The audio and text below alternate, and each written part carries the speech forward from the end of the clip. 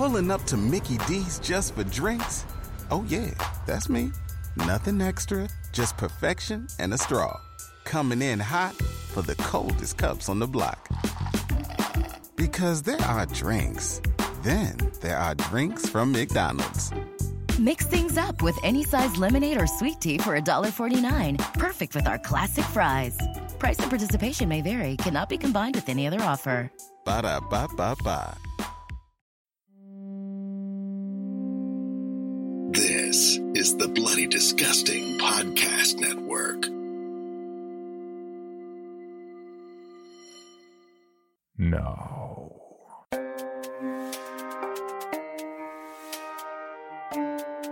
This is Creepy, a podcast dedicated to sharing the most famous, chilling, and disturbing creepypastas and urban legends in the world. Whether these stories truly happened or are simply fabrications is for you to decide. These stories may contain graphic depictions of violence and explicit language. Listener discretion is advised.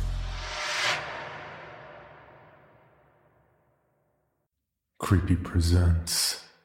The Catholic Church knows the truth about hell, but the documents are buried deep within the Vatican's secret archive. Written by Connor Phillips and narrated by Owen McCune. Part 5. The frightened shrieks of the other children filled Claudius's ears as the entities plummeted down the chasm. They descended with such speed that the stone walls passed by in a blur. Soon Claudius's eyes stung from the force of the oscillating air, so he shut them and prayed that this nightmare would soon be over. They landed several minutes later on a bed of jet-black rocks. The children whimpered as their eyes were greeted by a pulsating red light. This light was sourceless and clogged the air as if it were a physical substance. Despite the fear clouding his vision like sheets of ice, Claudius remained outwardly calm. He knew that he needed to keep his wits if he ever wanted to reunite with his friends. So he remained thoughtful as the entities lurched forward into the narrow passageway in front of them, inquisitive mind straining to develop an escape plan. This passageway wound deep into the earth and was blanketed by a dense fog. The red light saturated this fog, giving it the appearance of bloody mist. The deeper they descended, the thicker this fog became, until eventually the children were gasping for air. No matter how valiantly they struggled to breathe, though, their lungs remained empty. It was as if the air had been replaced by water, and they were slowly drowning to death. Just as the children were moments away from blacking out, the entities shot out of this passageway like speeding arrows and entered a sprawling cavern. In the middle of this cavern towered a black structure unlike any Claudius had ever seen before. Obsidian walls undulated like jagged hills over a yellow acidic lake and were backed by 3 hexagonal spires that stretched for miles into the phosphorescent air. These spires were dotted with large barred windows which shook from the yanking of invisible hands. The entities carried the children across the drawbridge spanning the lake and through the crimson door that served as the castle's entrance. Sitting at a desk just beyond this door was a red-skinned man. "How many?" he asked the entities, bored eyes half-heartedly scanning the children's faces. 26. The red-skinned man jotted the number down on the parchment in front of him. "Thank you. Take them to storage." Without another word, the entities carried them into a hallway behind the desk. This hallway was lit by torches spaced intermittently around the Gothic walls, which cast ominous shadows onto the floor like insidious puppeteers. Eventually, they came upon a staircase that wound deep under the floor. The entities carried them down this staircase 2 steps at a time, then passed into a vast, dank cellar. This cellar was impossibly massive given its position in the castle, and was filled with black, coffin-like boxes. These boxes were stacked as far as Claudius's eyes could see, and emanated hoarse, guttural screams. "Get the boxes ready," said the largest entity to his partners. "I'll load them in." The other two entities grabbed armfuls of boxes from a nearby closet and spread them evenly across the floor. The sound of wood scraping across stone mixed with the muffled shrieks, causing the blood to drain from the children's faces. Once the entities were done opening the boxes, they receded into the background with their arms crossed behind their backs, like slaves awaiting their next command. After taking a moment to inspect the lids, the remaining entity grabbed the children and stuffed them inside the boxes, leaving only Claudius free from the claustrophobic prisons. Claudius watched in terror as he pounded massive black nails into the lid, then tossed the boxes on top of the nearest stack. The frightened shrieks of the children intermixed with the frantic crying of the other poor souls trapped inside the boxes, and soon became indistinguishable. They were like vermin trapped under the floorboards of a dilapidated house. They were completely ensnared by their wooden coffins, which loomed so closely over their panicked bodies they couldn't even raise their heads. "Don't you even think of running," said the entity, reading Claudius's mind.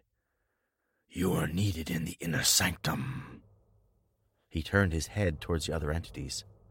"Unload 10 boxes, and do it quickly. We're behind schedule." The entities hurried over to the stacks, grabbed 10 boxes, and placed them on the ground. Then they tore off the lids with their bare hands, revealing pale, shivering bodies that barely looked human. "Stand up," said the largest entity. His command was met by crazed sobs. He surveyed the pitiful bodies languishing in front of him, then turned around to address the other entities. "Looks like their minds have spoiled. How long have they been incubating?" "About 600 years. He grunted. "This should still be ripe then. I suppose children are growing feebler. We'll shorten the incubation period to 500 years and see how they fare." "Yes, sir." "Grab them and follow me." Claudius was lifted into the air by a rough, fetid hand, which gripped his ribs so tightly he feared that they might crack.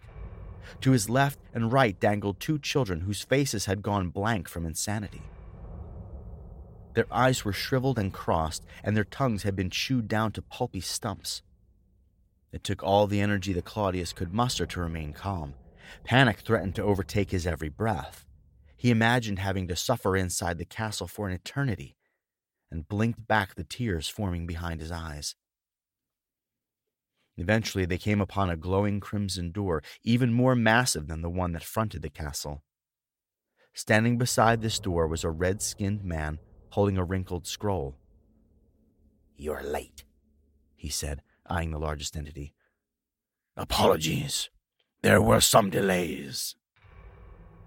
"You know he hates being kept waiting." The entity cast his gaze towards the door. "Regardless, I can see you've brought him quite the catch." He smiled at Claudius. "I have. May we enter?" "You may." The red-skinned man snapped his fingers. Behind him, the crimson door spluttered to life and swung open on groaning hinges, revealing a colossal chamber. In the middle of this chamber towered an imposing black throne on which sat the most beautiful man Claudius had ever seen. The moment this man saw Claudius and the other children being carried into the chamber, he grinned. Part 6. Never had Claudius felt so violated than as the grinning man's yellow eyes stroked his flesh through the shadows. He felt like a prized cattle standing in front of a butcher who, at any moment, would raise his knife and sever his jugular. Only the grinning man wanted his soul instead of his meat, and for what purpose, Claudius shuddered to think. "Bring them closer," said the grinning man. "I want a better look at them." The entities heaved Claudius and his companions across the chamber. Their arms constricted from the force of their combined weight, sending the air blasting from Claudius's lungs. After performing a series of prostrations, the entities sat the children down on the black stones beneath the grinning man's feet. The grinning man's jagged throne loomed menacingly over their heads, making Claudius feel dizzy. "Wonderful," he continued. "They're perfect, especially him." He pointed at Claudius. "We only find a child with a soul as powerful as this one every millennium. Where is he from?" "Petra," said the largest entity. "He's a new arrival." "Interesting. It's been many long years since a Petran has walked through these doors." Claudius's skin writhed under the grinning man's gaze. He wanted nothing more than to flee from the chamber, but his legs felt lethargic and boneless beneath him. "Thank you, Master," said the entity. "That's why I skipped his incubation period. I figured that you would want to see him immediately." "You thought right. By the time I'm through with him, he'll be one of my most powerful servants. The walls of this castle will tremble from the simple uttering of his name." He leaned forward on his throne and addressed Claudius. "Don't look so gloomy. Your life has a purpose now, and one far grander than any you can find in Rome." He rose to his feet. "Enough conversation. Let's begin." The grinning man strode across the chamber with such force the walls shook. His body grew with each step he took. By the time he reached the children, Claudius had to strain his neck just to see his face. Claudius watched in horror as his hands morphed into black, withered claws. These claws had disease-ridden orifices languishing in the middle of their palms, which pulsated with a menacing darkness. The darkness tainted the surrounding air and filled the chamber with a sordid haze. After taking a few moments to survey the children with his yellow eyes, the grinning man grabbed two of them with hooked talons and dragged them across the chamber. They screamed as their bare feet slid across the coarse stones, breaking their toes and lacerating their skin. What happened next to these poor children turns my stomach. How can such meek and innocent souls be forced to endure such blasphemies? Tears fill my eyes as I write this, for even the memory of their experience burdens my heart with dread. Once the children were only inches away from his feet, the grinning man reared back his arms and consumed their heads with the orifices of his palms. The children's bodies heaved and quivered as their faces were caressed by the darkness. The grinning man's face trembled with ecstasy as the children struggled to free themselves from his suction-like grasp.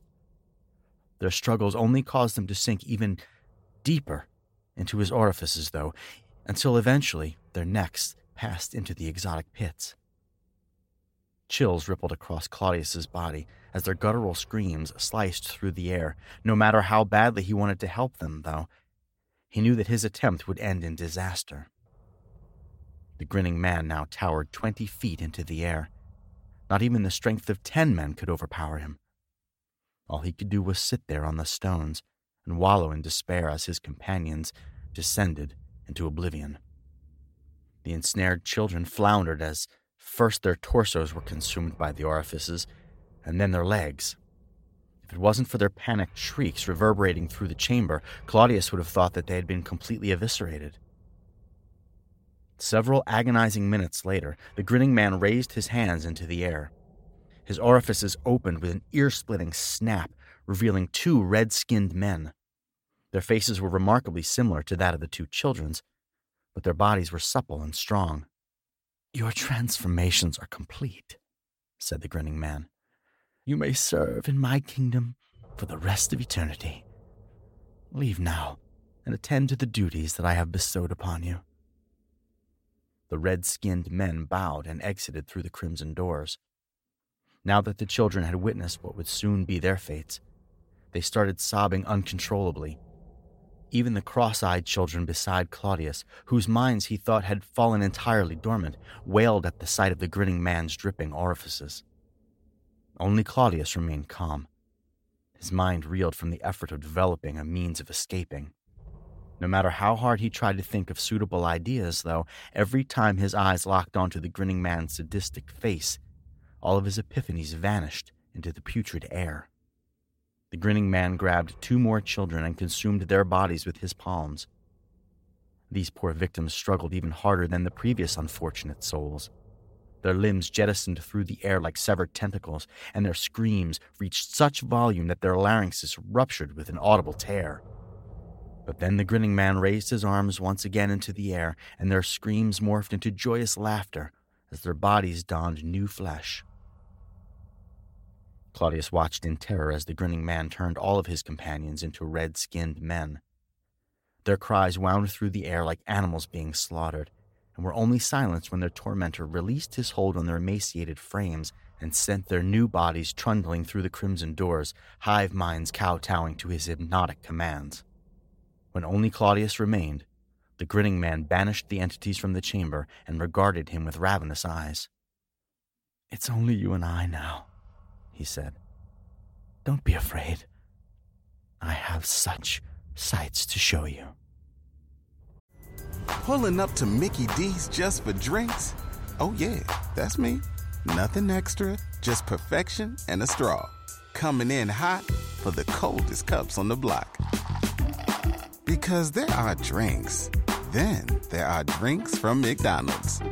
Mix things up with any size lemonade or sweet tea for $1.49. Perfect with our classic fries. Price and participation may vary. Cannot be combined with any other offer. Ba-da-ba-ba-ba. Part 7. Claudius screamed as the grinning man wrapped his claws around his head and lifted him into the air. Pain exploded in his spine from the strain inflicted on his neck, but he resisted the urge to cry. He didn't want to give the grinning man the satisfaction of watching him suffer. When Claudius reached the base of his eyes, the grinning man paused. Yellow dominated the entirety of Claudius's vision. The grinning man's irises glowed like torches in front of him and radiated such heat that the saliva evaporated from his mouth. No matter how badly he wanted to look away, though, his gaze remained transfixed on the yellowness swimming before him, as if he were hypnotized. "Brace yourself," said the grinning man, "for your transformation will be an arduous process. When it's complete, your power will be only second to my own. Not even the angels in heaven will dare test your strength." Claudius's limbs went numb as an unseen force constricted his body. This sudden relaxation of his muscles caused his bowels to release and his arms to spasm. He couldn't even blink his eyes, much less struggle, as the luminosity of the grinning man's gaze intensified and sent bright dots dancing across his pupils. The brightness of the grinning man's irises increased to the point that Claudius feared he would go blind. Dark spots slid across his eyes like flowing lava and were only broken up by patches of yellow and red. If his throat didn't feel like it had been stuffed with pounds of cotton, he would have screamed. Just as what remained of Claudius's vision was about to tumult into darkness, a tearing sound exploded above his head, and he and the grinning man went soaring into a shadow-filled room. Chained to the walls of this room were creatures so grotesque they made Claudius's stomach reel. Pus oozed from the pores of their yellow skin, and their faces were jagged and angular, as if their skulls had been partially crushed. "Don't be frightened," said the grinning man. "These are my children. They won't harm you." The creatures howled at the sound of the grinning man's voice, like hounds reunited with their long-absent master. Immediately after their cries died in their throats, they pulled against their chains with all of their might in an attempt to free themselves. Luckily, the black metal held firm. They are soulless. That is why their behavior is so erratic. If the grinning man's claws weren't wrapped around his shoulders, Claudius would have bolted from the room. Never before had he witnessed such psychotic behavior. The creatures writhing in front of him would have torn each other to shreds if their chains weren't so powerful. Instead, they eyed each other hungrily through the darkness, as if they were fighting to prove their ferociousness to the grinning man. "They can sense your soul. It has been many centuries since one of their siblings has received such a profound gift, and they are desperate to tear away your flesh. Worry not, though. I won't allow them to succumb to such base behavior. I'm a civilized man. Your union will be controlled and deliberate, as tradition demands." Claudius cringed as the grinning man's claws dug deeper into his flesh. Blood poured from his wounds in crimson streams and plastered his tunic to his back. The copper scent of his blood sent the creatures spiraling into a frenzy. They struggled against their chains with such force, dust rained down from the ceiling. They then howled like feral dogs fighting over a bone as they sniffed the air. But then the grinning man said something in a language Claudius had never heard before, and they all fell silent. "They're growing restless. Pick the one you want to merge with, and we will begin." Claudius stared down at the ground. Like the fabled Spartans of Greece, he had accepted his death and refused to either struggle against or aid the grinning man as he performed his demented ritual. "Silence will not save you. If you refuse to choose, then the contest will decide your fate, as it has countless souls before you." Claudius remained silent. "Still you abstain? Fine. Let the contest proceed." The grinning man dripped a pool of Claudius's blood onto the middle of the floor with a hooked talon, then snapped his fingers and released the creatures from their chains. The creatures threw themselves at one another like rabid wolves. Black blood cascaded through the air and splattered against the wall as their teeth ripped flesh from bone. Only their guttural howls could be heard over the incessant tearing, which ripped through the air like cacophonous banshee shrieks. Eventually, their teeth found each other's throats and sent their howls tumbling out of the open wounds in their necks. Black blood poured down their bodies in viscous rivulets, making their withered yellow skin look like rotten viper husks in the shadows. The grinning man's claws tightened around Claudius's shoulders and nearly sliced through his tendons. Claudius hardly noticed the pain, though, for his attention was consumed by the malicious menagerie wreaking havoc in front of him. As the fight wore on, the brutal violence became too much for Claudius to bear. Not even his monumental bravery could influence him to continue watching as the creatures devoured each other's limbs with teeth sharper than tempered steel. So he closed his eyes and tried to imagine that he was back home in Petra, laying beneath the trees behind his home, or running through the meadow beyond the village outskirts. When the gruesome sounds finally ceased several minutes later, he opened his eyes. Crouched in the middle of the chamber was a single creature whose mouth was caked with the gore of his siblings.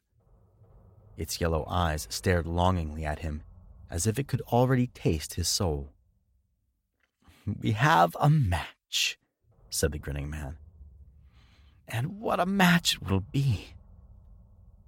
Your union will shake the pillars of heaven and cause even God to tremble." Part 8. Claudius closed his eyes as the grinning man tightened his grip on his shoulders. He could feel his putrid breath crashing against the back of his neck like furnace fumes, and resisted the urge to gag. The surviving creature clambered forward through the shadows. Black blood oozed from its lacerated skin as it crawled on all fours across the colorless stones, clawed hands reaching for Claudius like spectral knives hurtling through a pool of murky water. "Don't resist," said the grinning man. "Only a handful of souls have had the privilege of merging with one of my sons. You're receiving a marvelous gift." Claudius shivered as the creature wrapped a blood-smeared hand around his ankle. His shin exploded with pain from the force of its grip, which was tight enough to crumple steel. "The bond has been made. Your souls will soon intertwine. Tales of your union will echo through hell for an eternity." Claudius screamed as the skin surrounding the creature's claw turned black. His nerve endings writhed as an alien sensation spread rapidly across his leg, which felt like dozens of hornets simultaneously jamming their stingers deep into his pores. Before his mind hardly had time to register, much less rationalize, the decomposition of his skin, the creature's hand began to sink deep within the blackened husk that had once been his leg. Such pain accompanied this sudden merging, he would have blacked out if it wasn't for the adrenaline pumping through his veins like gelatinous opium. For the first time since entering the nightmarish chamber, Claudius offered up a desperate prayer to God. Although, like all men, he was a sinner, surely his sins weren't deserving of such brutal a punishment. He was only a child, after all. Did God not pity the innocent and reward the faithful, like in the Bible passages his mother read to him before bed? Despite the urgency of his prayers, Claudius's pitiful pleas went unanswered, and the creature wrapped its other claw around his arm and dragged him to the ground. The force of the creature's pulling shattered his collarbone and sent stars dancing across his tear-stained vision. He grimaced as shards of bone went tearing through his flesh, causing warm blood to spill down his chest.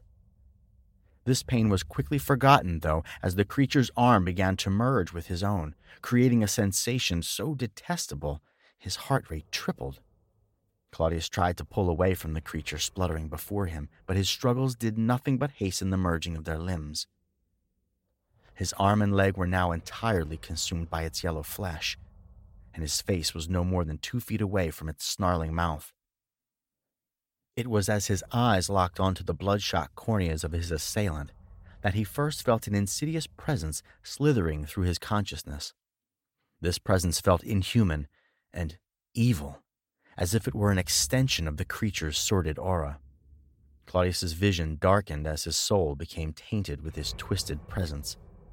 He could sense its vile thoughts as clearly as his own, and trembled as a single word dominated his awareness. Mate. The creature grabbed his arm and yanked him on top of his body. Their skin formed a singular black mass that hissed and gurgled as his pale skin melted from his bones. Despite the agony threatening to tumult his sanity into oblivion, he ignored this pain, for all he could focus on was the demented consciousness overtaking his own. Just as what remained of his soul was moments away from being consumed by the creature, a searing red light erupted in the chamber. This light exploded the grinning man's eyes and sent him plummeting to the ground. Floating in the middle of this light was a faceless black mass that had undulated across the stones in spasmodic leaps. Although this shadowed silhouette possessed arms and legs, it was clearly inhuman and exuded such malice that it made the creature writhing on top of Claudius look like a newborn pup. "Master," said the grinning man, black blood splashing down his cheeks. "Your arrival comes as a surprise." A booming voice echoed through the chamber. This voice was pure bass and spoke such a vile-sounding language that each syllable constricted Claudius's lungs. The grinning man bristled as this voice washed over him, then struggled to his feet. I don't understand," he said. "The children were promised to me. Why interfere?" The booming voice uttered a single sound with such authority that it sent the grinning man plummeting back to his knees. "Yes, master, I understand. Please forgive my insolence. The boy is yours to do with as you please." The grinning man snapped his fingers. Claudius's limbs were released from the creature's hold. He breathed a sigh of relief as the creature's tainted presence flooded from his spirit, and he regained full control of his consciousness. His relief didn't last long, though, for a few moments later he was lifted into the air by an invisible force and went careening, head first, into the black mass dominating the chamber. Darkness flooded Claudius's entire being. Scalding tendrils of pure blackness snaked across his body, burning his skin and filling his mouth and nose with a fetid stench. Never before had he felt such despair. The black mass writhing around him radiated cruelty, like burning coal does heat, robbing him of all mobility. All he could do was languish in the air as his life force leapt from his deteriorating body. Just as he was about to scream from the agony splitting his nerves, a malicious presence entered his consciousness and silenced his scream inside his throat. The presence felt exponentially more powerful than the creature's and filled him with despair. He tried to resist this presence as it infiltrated his spirit, but his struggles were pointless. He could no more combat such unspeakable evil than a fly can a titan. So he relinquished his soul to the blackness billowing around him like biting hurricane winds, and shuddered as what remained of his awareness was buried under a mountain of hatred and wickedness. The last thing he remembered before regaining consciousness in Petra was a booming voice endlessly repeating the same message inside his head. God is dead. By the time Claudius finished his account, night had descended over Petra, and my ink pot was nearly empty. The pulpit was illuminated by a single candle, which sent our shadows cascading into the first row of pews. I leaned back in my chair, trying desperately to rationalize such a harrowing interview. No matter how hard I pondered the child's words, though, my face remained visibly shaken. I felt like my faith had been irreparably tarnished. How could I believe in a God that allowed such cruelties to be inflicted on his faithful children? If the results of my experiments are accurate, which I believe them to be, then we must come to terms with a simple truth. Hell is coming for us all. God is not as merciful as he appears to be. Simply believing in his righteousness is not enough to cleanse us of our sins. Man has fallen into a pit far too deep to climb out of, and I fear that he will languish there for the rest of eternity. With this frightful revelation reverberating incessantly through my mind, I escorted Claudius and the other children back to their homes, and then drifted off into a light sleep, plagued with brutal nightmares. When I awoke the next morning, all of the Petran children were missing. The chapel had also been desecrated. Slaughtered goats and cattle were strewn across the pews, which were swarmed with buzzing flies. Scrawled below the cross towering above the pulpit was a single message written in blood. God is dead. For more information, including pictures and videos of the stories told on this podcast, or to suggest stories for future episodes, please visit us at CreepyPod on Twitter, Instagram, and Facebook, or email us at creepypod@gmail.com. All stories told on this podcast can be found at creepypastawikia.com and are protected by a Creative Commons license. Some rights reserved unless otherwise stated.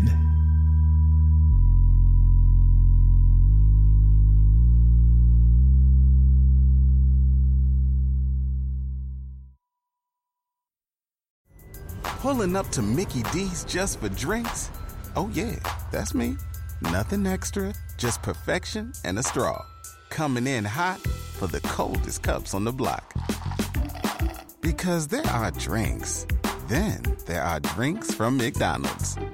Mix things up with any size lemonade or sweet tea for $1.49. Perfect with our classic fries. Price and participation may vary. Cannot be combined with any other offer. Ba-da-ba-ba-ba.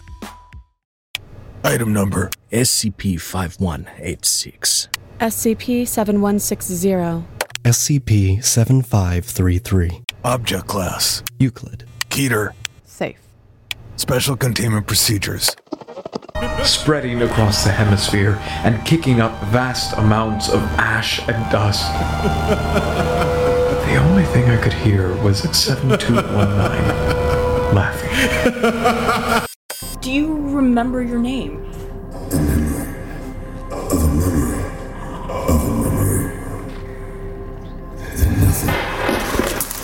Heartland Counseling. Appointment update. I feel them again. Heartland Counseling. Appointment update. They're in my ears! Heartland Counseling. Appointment update. Nobody understands! SCP Archives is a weekly fiction podcast. Each episode, we dive into the strange, the unknown, and the... Find us on Apple Podcasts, Spotify, or at scparchives.com.